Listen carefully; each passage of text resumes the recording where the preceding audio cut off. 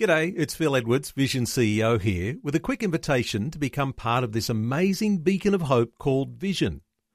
Together we can put our love into action to help people of all kinds build or rebuild their lives on the truth of God. Please consider the part you can play during our upcoming Visionathon appeal, remembering that it's your support that makes Vision possible, including this podcast. Life, culture and current events from a biblical perspective. 2020 with Neil Johnson on Vision. Time flies by, doesn't it? And 12 months have passed already since the Taliban seized power in the Afghan capital Kabul. And as you may recall, when the Afghan armed forces collapsed, as Allied forces withdrew, thousands of Christians fled and many were evacuated by Christian aid groups.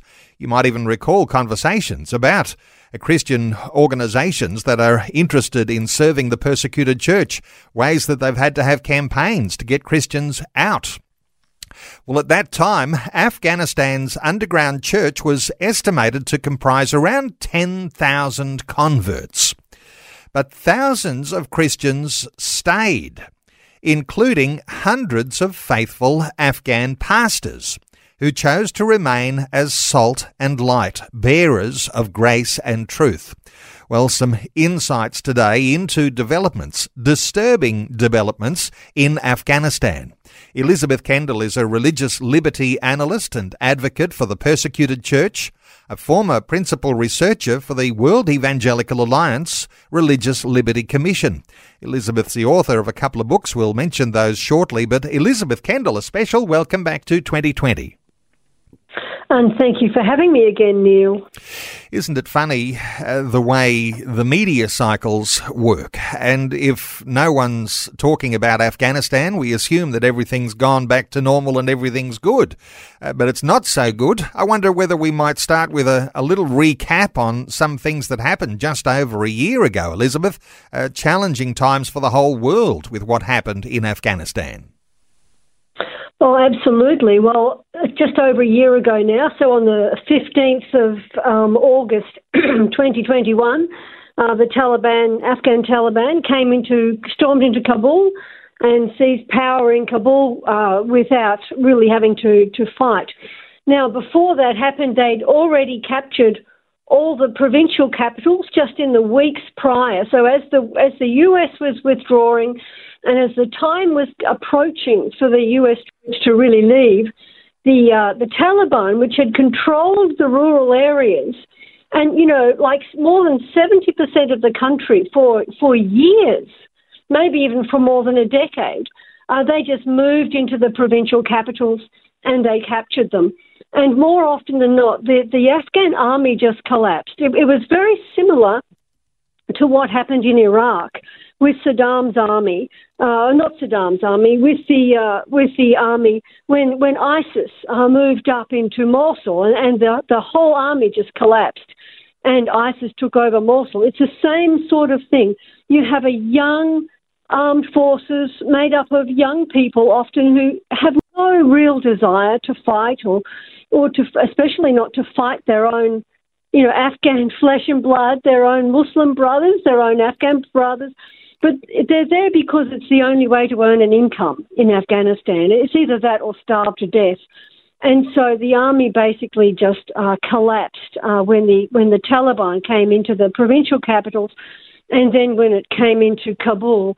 And of course, when they came into Kabul, one of their biggest coups they scored was to have the Bagram Air Base just surrendered to them.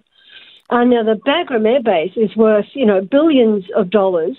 And along with getting access to the whole base, they basically inherited everything that the Americans left behind, something like 700 military trucks, armoured trucks, more than 300 armoured Humvees, dozens of other armoured vehicles and artillery systems, and the Bagram Air Base's maximum security prison. And once they had that, they then released all the prisoners. Now, this is interesting, Elizabeth, because the prisoners that were being held in Afghanistan many of those were hardened Islamic militants, and they threw the doors open, let them out. They did, and they didn't even judge between them, which is very, very interesting.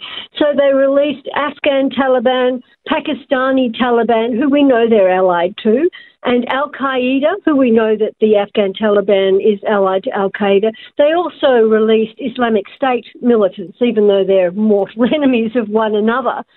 About 5,000 prisoners were released, and about 2,300 of those were battle-hardened Islamic militants, and some of them were senior commanders with these terrorist organisations. So they were just out. And the biggest thing, is not even just that they were released, but the great sense of victory that Islamists and jihadists all over the world have felt at that moment. In fact, in just the months following the seizure of Kabul, 10 Islamic organisations in Pakistan merged with the Pakistani Taliban. So that just goes to show how militant groups have said, we're on a winner here. They joined up and those groups have just exploded. And, for myself, I watch Islamic activity, Islamic publications and Islamic intelligence and Twitter, and not Twitter, chatter as it's reported by various observers. And we're just going to see a whole new wave, I believe, of Islamic terrorism in the years to come. When we think of a wave of Islamic terrorism, I've noticed just of recent times the headlines are more and more about all sorts of connected issues, even Salman Rushdie being attacked just last week. These sorts of things, they have an echo of what happens when there is this sort of unrest and this growing presence and like a flexing of muscles. Any thoughts around the fact that we're seeing a lot more in the headlines? Well, I think that there has been a real wind into the sails of the Islamic jihadists. Al-Qaeda has always maintained that Islam's battle is a long war. So that concept of a long war of attrition is Al-Qaeda's essentially their motto. It's very different to Islamic State, which just says, we're going to go out and get it now. Allah has promised us success, let's go and grab it. But Al-Qaeda has always maintained there has to be a long war of attrition until the West is no longer willing or able to fight us. Only then can we take control and have our caliphate and get what we want.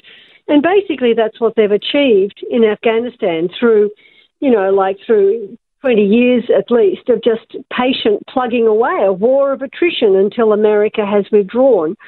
And that is the foundational sort of thinking of all what we would call the resistance forces. So in my After Saturday Comes Sunday book, I talk about the axis of resistance. This is the Iran-led axis that is about resisting all Western and Christian and Jewish influence in the Middle East. Never has alliances with America or anything like that. So the axis of resistance, really headed up by Iran, their view is that you must completely degrade the opposition until they can no longer fight, and then you drive them out. And Al-Qaeda is part of that. Even though Al-Qaeda is Sunni and Iran is Shiite, Al-Qaeda is part of that resistance, and that's all part of that thinking. And this has been an incredible victory. And we're seeing, or I'm certainly seeing, an uptick in jihadist activity all over the world. And even something like the attack on Salman Rushdie, I have no doubt that came from, like the wind in the sails of that particular Islamist who committed that attack. He said he probably thought to himself, we're on a roll here, and he stepped up. Interesting, as you say, where you've got the Shias and the Sunnis, those two sects within Islam, but they are united. I mean, they hate each other. but they are united together when there is a common enemy, the infidels, and we might say the people of the West, the people of the book. There's a uniting there, and so while they put aside their fighting against each other because there's a common enemy they see. Well, that's right. So the Sunnis and the Shiites, who all see themselves as part of this resistance against the West, yes, they are united on that, whether they're Sunni or Shiite. So you've got Iran, you've got Hezbollah, and you've got Al-Qaeda, and you've got Hamas and Islamic Jihad in the Palestinian territories, and they're all aligned together as resistance forces. And this makes them a mortal enemy of countries like, or regimes like Saudi Arabia, that has allowed America to put bases on their territory and is aligned with America, and receives weapons from America and has talks with America. So the Muslim world is actually much more fractured than people realise. There's a split between the pro and anti-Muslim brotherhood groups, between the pro and anti-resistance groups, and Islamic State sort of stands apart as being pretty well against everything. So the thing that makes it very different is Islamic State is what's known as takfiri. That is that they basically kill everyone who doesn't agree with them, and that includes especially Shiites. So they are incredibly hostile towards Shiites, and this is one thing we've seen in Afghanistan recently. Islamic State in Khorasan province, and Khorasan is like a greater Afghanistan. Well, Islamic State in Khorasan province has issued a fatwa calling for attacks on places of worship belonging to Jews and Christians and Hindus and Shiites. And while the Christians are underground, we've seen a massive attack in Kabul already on Shiite mosques in Kabul. And I expect things are going to get a lot worse yet. Life, culture and current events from a biblical perspective. This is 2020 with Neil Johnson on Vision Christian Radio. Our talkback line open on 1800 316 316. Elizabeth Kendall is our guest, religious liberty analyst and advocate for the persecuted church. Elizabeth, with the fall of Kabul, there were around 10,000 Christians who were in Afghanistan before that. What has been the upshot? What's been the consequence of the fall of Afghanistan to the Taliban to the Christian community in Afghanistan? Well, in all reality, the Taliban has actually controlled much of the countryside of Afghanistan for a long time, and Christians have always been an underground church in Afghanistan. So it's not as if the whole world changed overnight. When Christy Wilson, an American missionary who was born and raised in Iran to missionary parents in Iran, he got a job teaching English in Kabul in 1950. And when he went into Kabul, into Afghanistan, then there were no known Christians, none. So the entire 70-year history, the modern history of Christianity in Afghanistan in this modern era has been one of persecution, of converts being killed, being arrested and tortured and then driven out of the country. So this has always been the way it's been. With the Taliban now in power, of course, things are more dangerous than ever. There's no doubt about that, but it's always been dangerous. And as aid groups point out, the Christians have learned how to survive as an entirely underground church. So they use VPNs, protected virtual private networks to give them a secure connection over the internet that can't be traced. And they have to go on trust, really, that they just talk to people that they can trust. When they do gather, if believers ever can gather together, it will be in very small groups, in little safe spaces, in nondescript, dusty streets. And they just have to be really, really careful. And, of course, that just continues probably up from, like 90 degrees to 95 degrees now. So it's just got worse. But they've lived like this always. And the prayer point that I put into my last prayer bulletin on Afghanistan was that they would be hidden under the shadow of God's wings, that they simply would not be seen, that the Taliban, who is often, maybe I don't know that they're out hunting Christians, but I tell you what, if they find one, they'll kill one. They'll kill them. There's no doubt about that. I think they're probably a bit too busy with other things to go out hunting them, but I'm pretty sure that if they find one, they will kill them. They won't think twice about it. So everyone's having to be very careful, and yet the most amazing thing is that the church is still growing, and which is just amazing. So even though maybe half the church has left the country, hundreds of Afghan pastors, most of whom became Christians outside of the country. So they're mostly people who fled the country because of violence, the war between American and Afghan forces and the Taliban, and poverty and hunger. They've fled the country. They've ended up in a refugee camp in Pakistan, maybe. They've heard the gospel there. Many, many Afghans have become Christians in Pakistan. And then they've gone back. They've gone back to be, as you said, light and salt and bearers of grace and truth. And the courage just blows my mind, the courage just blows my mind. And they've gone back to lead these small secret house churches, and they witness and they meet with families and they encourage them, and they just are helpful. They are bringing help. They are bringing hope. And we need to cover them with our prayers and pray that God will keep them essentially like invisible to the enemy. Elizabeth, there's some different attitudes, aren't there, even in organisations that support the persecuted church, because not everybody thinks that, somehow or other, if you're in a dangerous situation, you ought to stay there. Some people think they need to be rescued out of there. But I know that there are some wonderful organisations that support the persecuted church who say what we need to do is resource those believers so that they can survive there, so that there isn't a diminishing remnant, but there's actually a growing church within those persecuted contexts. Different ways to think about how you might be a supporter of the persecuted church. Yes, and I think every single Afghan Christian, and particularly if they're in a family with children, they have to make their own decision.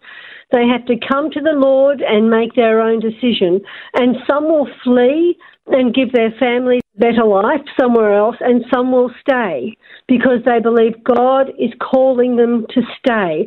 And both choices are equally valid, are absolutely equally valid. The only choice that I have no regard for is, and it happens, I'm afraid to say, is when some people say, well, I don't know what words to use. I'll compromise myself, and I'll maybe even, cuddle up to the Taliban and save myself some persecution, maybe even become an informant and save myself. I think you're better to get out if you think you could end up in that sort of situation. But, there are pastors there who know that they might die. I'd just like to read you this beautiful little quote from one of the organisations that supports the underground church in Afghanistan. And, of course, if you can support the underground church in Afghanistan, like I know many groups do, I know Voice of the Martyrs in Australia is supporting underground churches in Afghanistan, then you are helping them not just survive and keep the light burning in the country, you are helping them help others, which becomes a witness. And anyway, this underground pastor told Global Catalytic Ministries, he says, hang on, I've come on the wrong quote. Lost your spot. He says, sorry? That's all right. No, you keep going. He says, today I went to visit some families. In one home, half of them are believers and half of them are not. It has been very special. When they see me, they are so happy and grateful that I have not left them. I know this is the light of Jesus they are responding to. That is what I hear the most when I go to visit people, that my presence gives them hope. And I know that this is the light of God. God works in supernatural miracles, signs and wonders in this part of the world often. But what I am seeing today is more of a natural kind of miracle where he is touching the hearts of people. From what I am seeing on the streets, I do think things are getting worse, but it's a very special time, and I think the church here will explode in growth.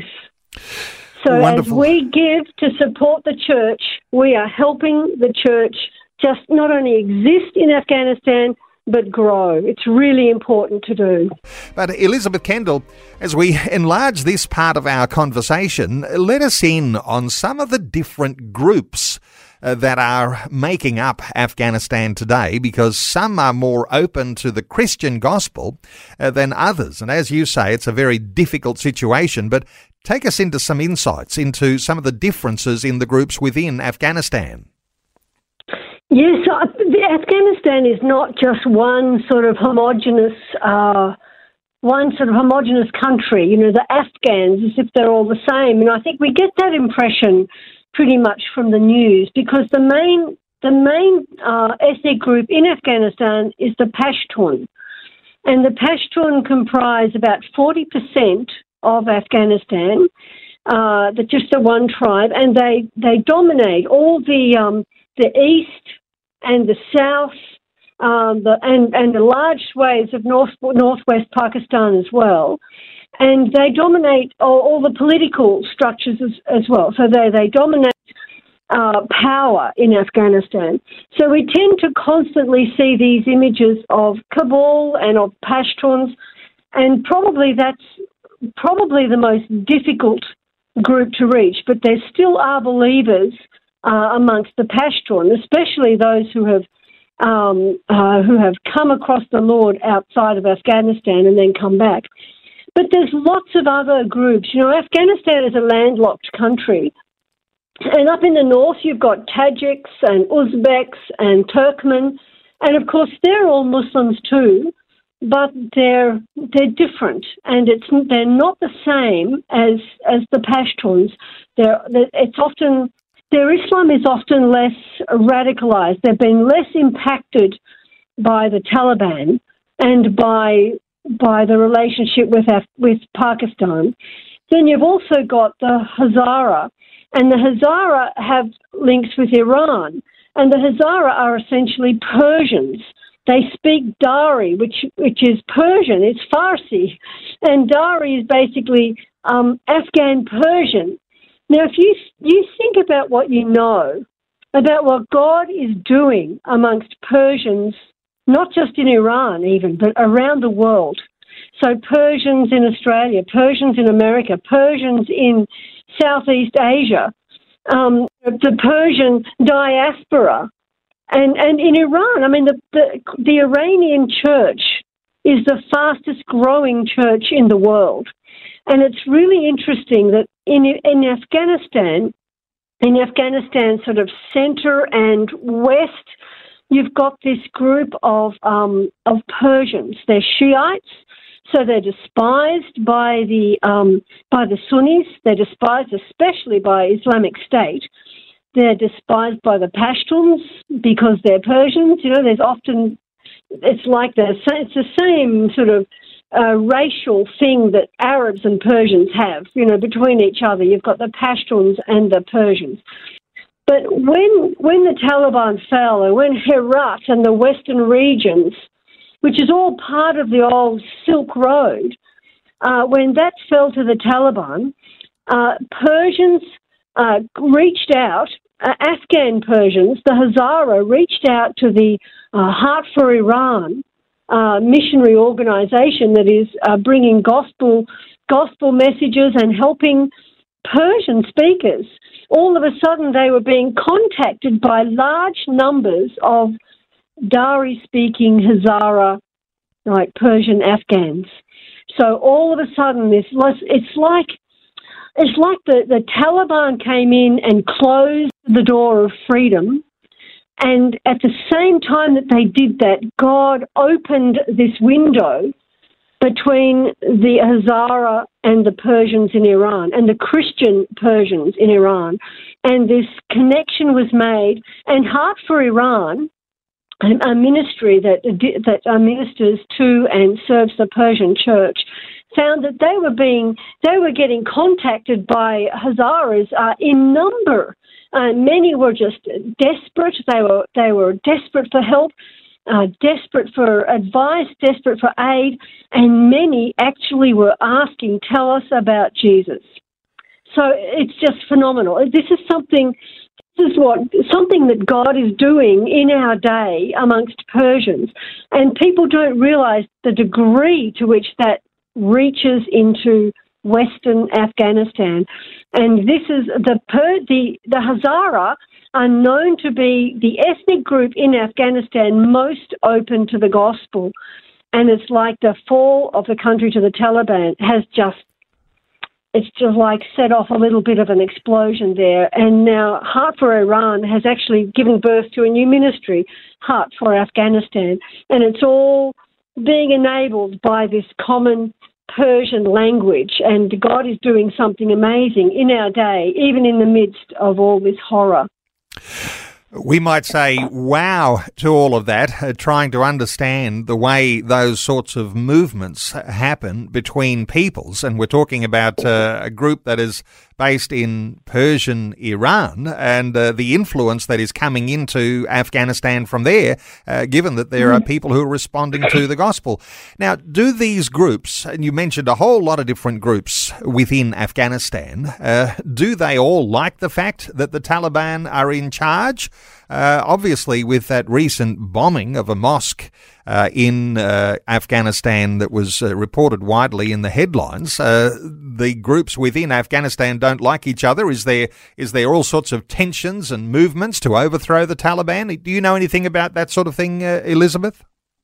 Well, from what I can tell, all the groups hate the Taliban. Right. So the Taliban really is, the Taliban is a Pashtun movement that has been, so it's very ethnic. It has been radicalized massively through the Afghan Jihad and through Pakistan. If you look at a map, and I think I've got one on my last prayer bulletin, a map of where the Pashtun live, the what's called the border, the Afghan-Pakistan border, runs right up through the middle of the Pashtun lands. So the British made a decision to divide the Pashtun, and the bulk of them are in Afghanistan, where they are the largest group, and then there's a large group, but a minority inside Pakistan. And both the Pashtuns and the Afghan government and the Taliban and Al-Qaeda, none of them recognise the Durand Line. None of them recognise the border. So we're going to see a lot of fighting on the border. But because it's such an ethnic group and because it's so radicalised, there's a lot of racial and religious hatred involved. So the Tajiks, the Uzbeks and the Turkmen and the Hazaras, they're all not happy with this. They would really like a representative democracy, and they would like a Muslim state. I've no doubt about that. But they would like more of a representative democracy and one that's not as radical. The trouble is the Taliban is ruthless and it's armed to the teeth, and it's armed to the teeth now more than it has ever been. More than it's ever been, because now they're in control of all of that military hardware that was abandoned when the Allied forces quit Afghanistan. Let's talk about Pakistan, because it's a neighbour, and there's some big challenging things going on in Pakistan as well. And I guess there are some deepening situations. If we're talking about Afghanistan, things have been deepening in Pakistan too. Yes, well, you see, the thing is, you've got two issues. One is the Taliban. So you've got the Afghan Taliban and the Pakistani Taliban. Now, I mentioned earlier in our talk that 10 militias, 10 militant groups joined together with the Pakistani Taliban after the fall of Kabul. So it has grown extraordinarily just in the last 12 months because there's this feeling that, oh, right, the Taliban is now rising, Taliban rising. And that Afghan Taliban and the Pakistani Taliban have always cooperated with each other. Now, as I said, it's a Pashtun movement, so it exists on both sides of the border, right? And the other problem you've got, apart from the Taliban, is Islamic State, ISIS, which doesn't recognise any borders anyway. It's a transnational organisation that just doesn't recognise any borders, wants a global caliphate. And it is based on the Afghan-Pakistan border inside eastern Afghanistan, but it's competing for that territory. Now, there have been attacks on Christians in Pakistan already, fatal attacks, and one just recently, that I believe was the Pakistani Taliban, and one a couple of months earlier that I'm convinced was Islamic State. So they've got both. But if you think about the fatwa I mentioned, right? So on the 3rd of August, Islamic State Khorasan province, which is the greater Afghanistan, they issued an 18-page fatwa language fatwa. So that's a legal order from the Islamic clerics and scholars. And it says that all, they call them mosques of dissent, right? So places of worship where that are not aligned with Islamic State's sort of supposedly pure Islam, they must be attacked. So this is an order to attack and destroy Christian, Jewish, Hindu and Shiite places of worship. And as I pointed out, we've already seen multiple attacks on Shiite places of worship in Kabul. Now, while the church in Afghanistan is underground, the church in Pakistan is not. As part of the British Empire, British India, the churches in Pakistan are very much above ground. They have cathedrals on Main Street. You have a look at the image of the beautiful, All Saints Cathedral in Peshawar that was attacked by the Pakistani Taliban, some years ago. It's just a big white cathedral on the main road, no fences, no gates, open to people. It's just like a bullseye for an organisation like Islamic State. They are extremely vulnerable. The Christians of Pakistan are not an underground church. They are exposed. They are vulnerable. They live in colonies. So they're not even just in like houses dotted around in secret. They live together in colonies for their own protection. But I fear that, if they were to be attacked by either one of those groups, the Pakistani Taliban or IS, you could wipe out a colony in the blink of an eye or do massive damage in the blink of an eye. It's a really serious situation. So the Christians could find themselves, or really already are, like the meat in the sandwich. There are tensions that are coming from all directions, and in Pakistan, as you say, they're not quite so hidden. It's not an underground church. They're there, and it's obvious, and there is a ruthlessness that comes from these militant groups like ISIS and the Taliban that could well really reflect very badly on the way Christians will be treated. So is there extra vulnerabilities, do you think, that are growing right now in Pakistan? Oh, absolutely.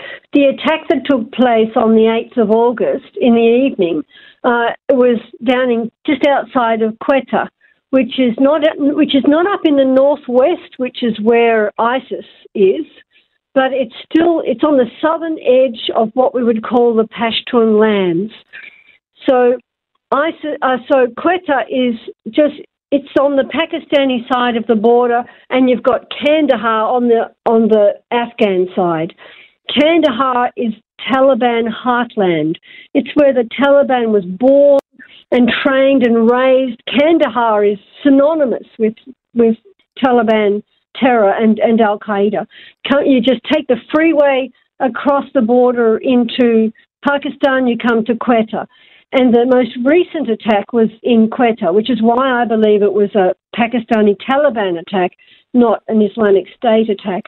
And it was in the evening, just after Muslims had left this playground, taken their children home because the call to prayer had gone out.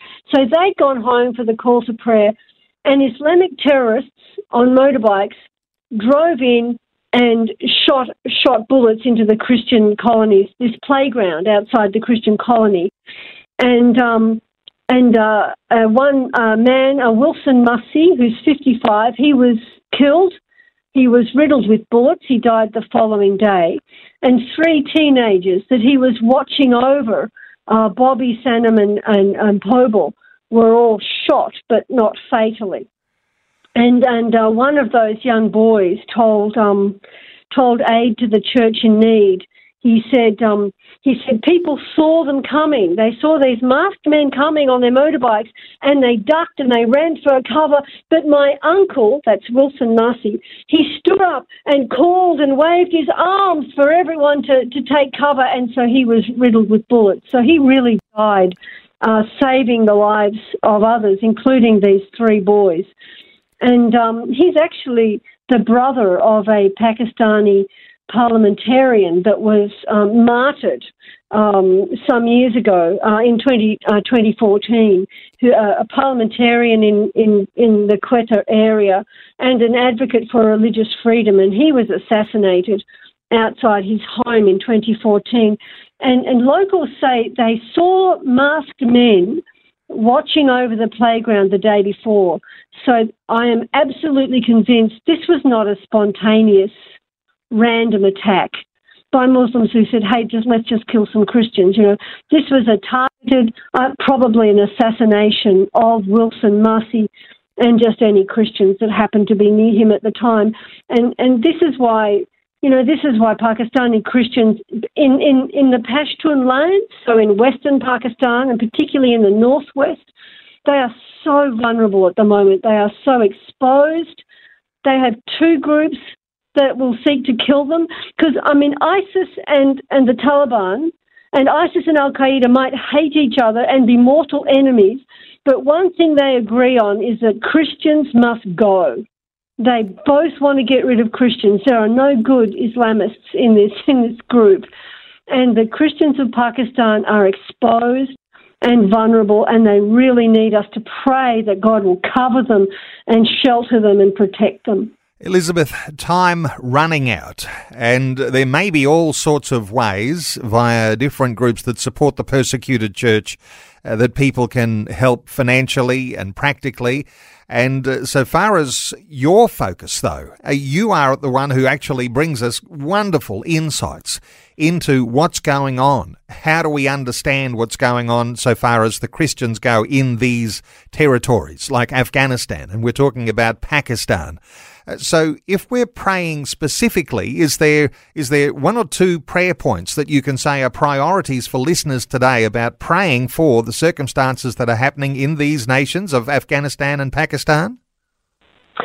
Well, in my most recent prayer bulletin, which I entitled Taliban Terror versus the Redeemer, I chose 3 things we should be praying for: hide, supply, redeem. So in terms of hide, I suggested we pray that God would hide Afghanistan's and Pakistan's gravely imperiled church under the shadow of his wings, Psalm 17, and that the ever-present Holy Spirit would grace Afghanistan's and Pakistan's pastors with wisdom and discernment as they navigate the risk, as they want to feed Christ's sheep, as they care for the harassed and helpless, and as they witness as the Spirit leads. And I said we should pray that may those who would harm them simply not see them. And in terms of supply, I said that was hide. In terms of supply, I said we should pray that God would supply every need of every Christian mission or ministry group that works to bring light and life, grace and truth to Afghans, be they Sunni Pashtuns or Tajiks or Turkmen or Uzbeks or the Persian-speaking Shiite Hazaras. That God, and whether they're even in country or in the diaspora, that God would supply their needs so that He can minister to them, and that Jehovah Jireh, the God who provides, would provide, and that the Good Shepherd would rescue the lost, and that the Holy Spirit would bring light and life to multitudes, and then redeem. I prayed that the Redeemer would redeem all Taliban terror and use it for good. So to turn it, to take that evil and turn it to good for His good purposes, that is for salvation. So may all Afghans who are suffering hardship today, hardship and fear, may they find Christ and take refuge in Him. And I cited one of my favourite Bible verses, Isaiah 65 verse 1, where God says, the Redeemer says, I was ready to be sought by those who did not ask for me. I was ready to be found by those who did not seek me. I said, here I am, to a nation that was not even called by my name.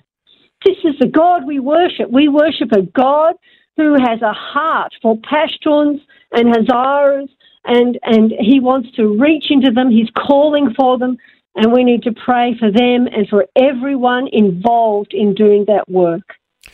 And with a Christian church remnant growing in Afghanistan under those dreadfully harsh conditions, we might expect miracles. But the way God uses His people around the world, we're not here called to have our heads in the sand.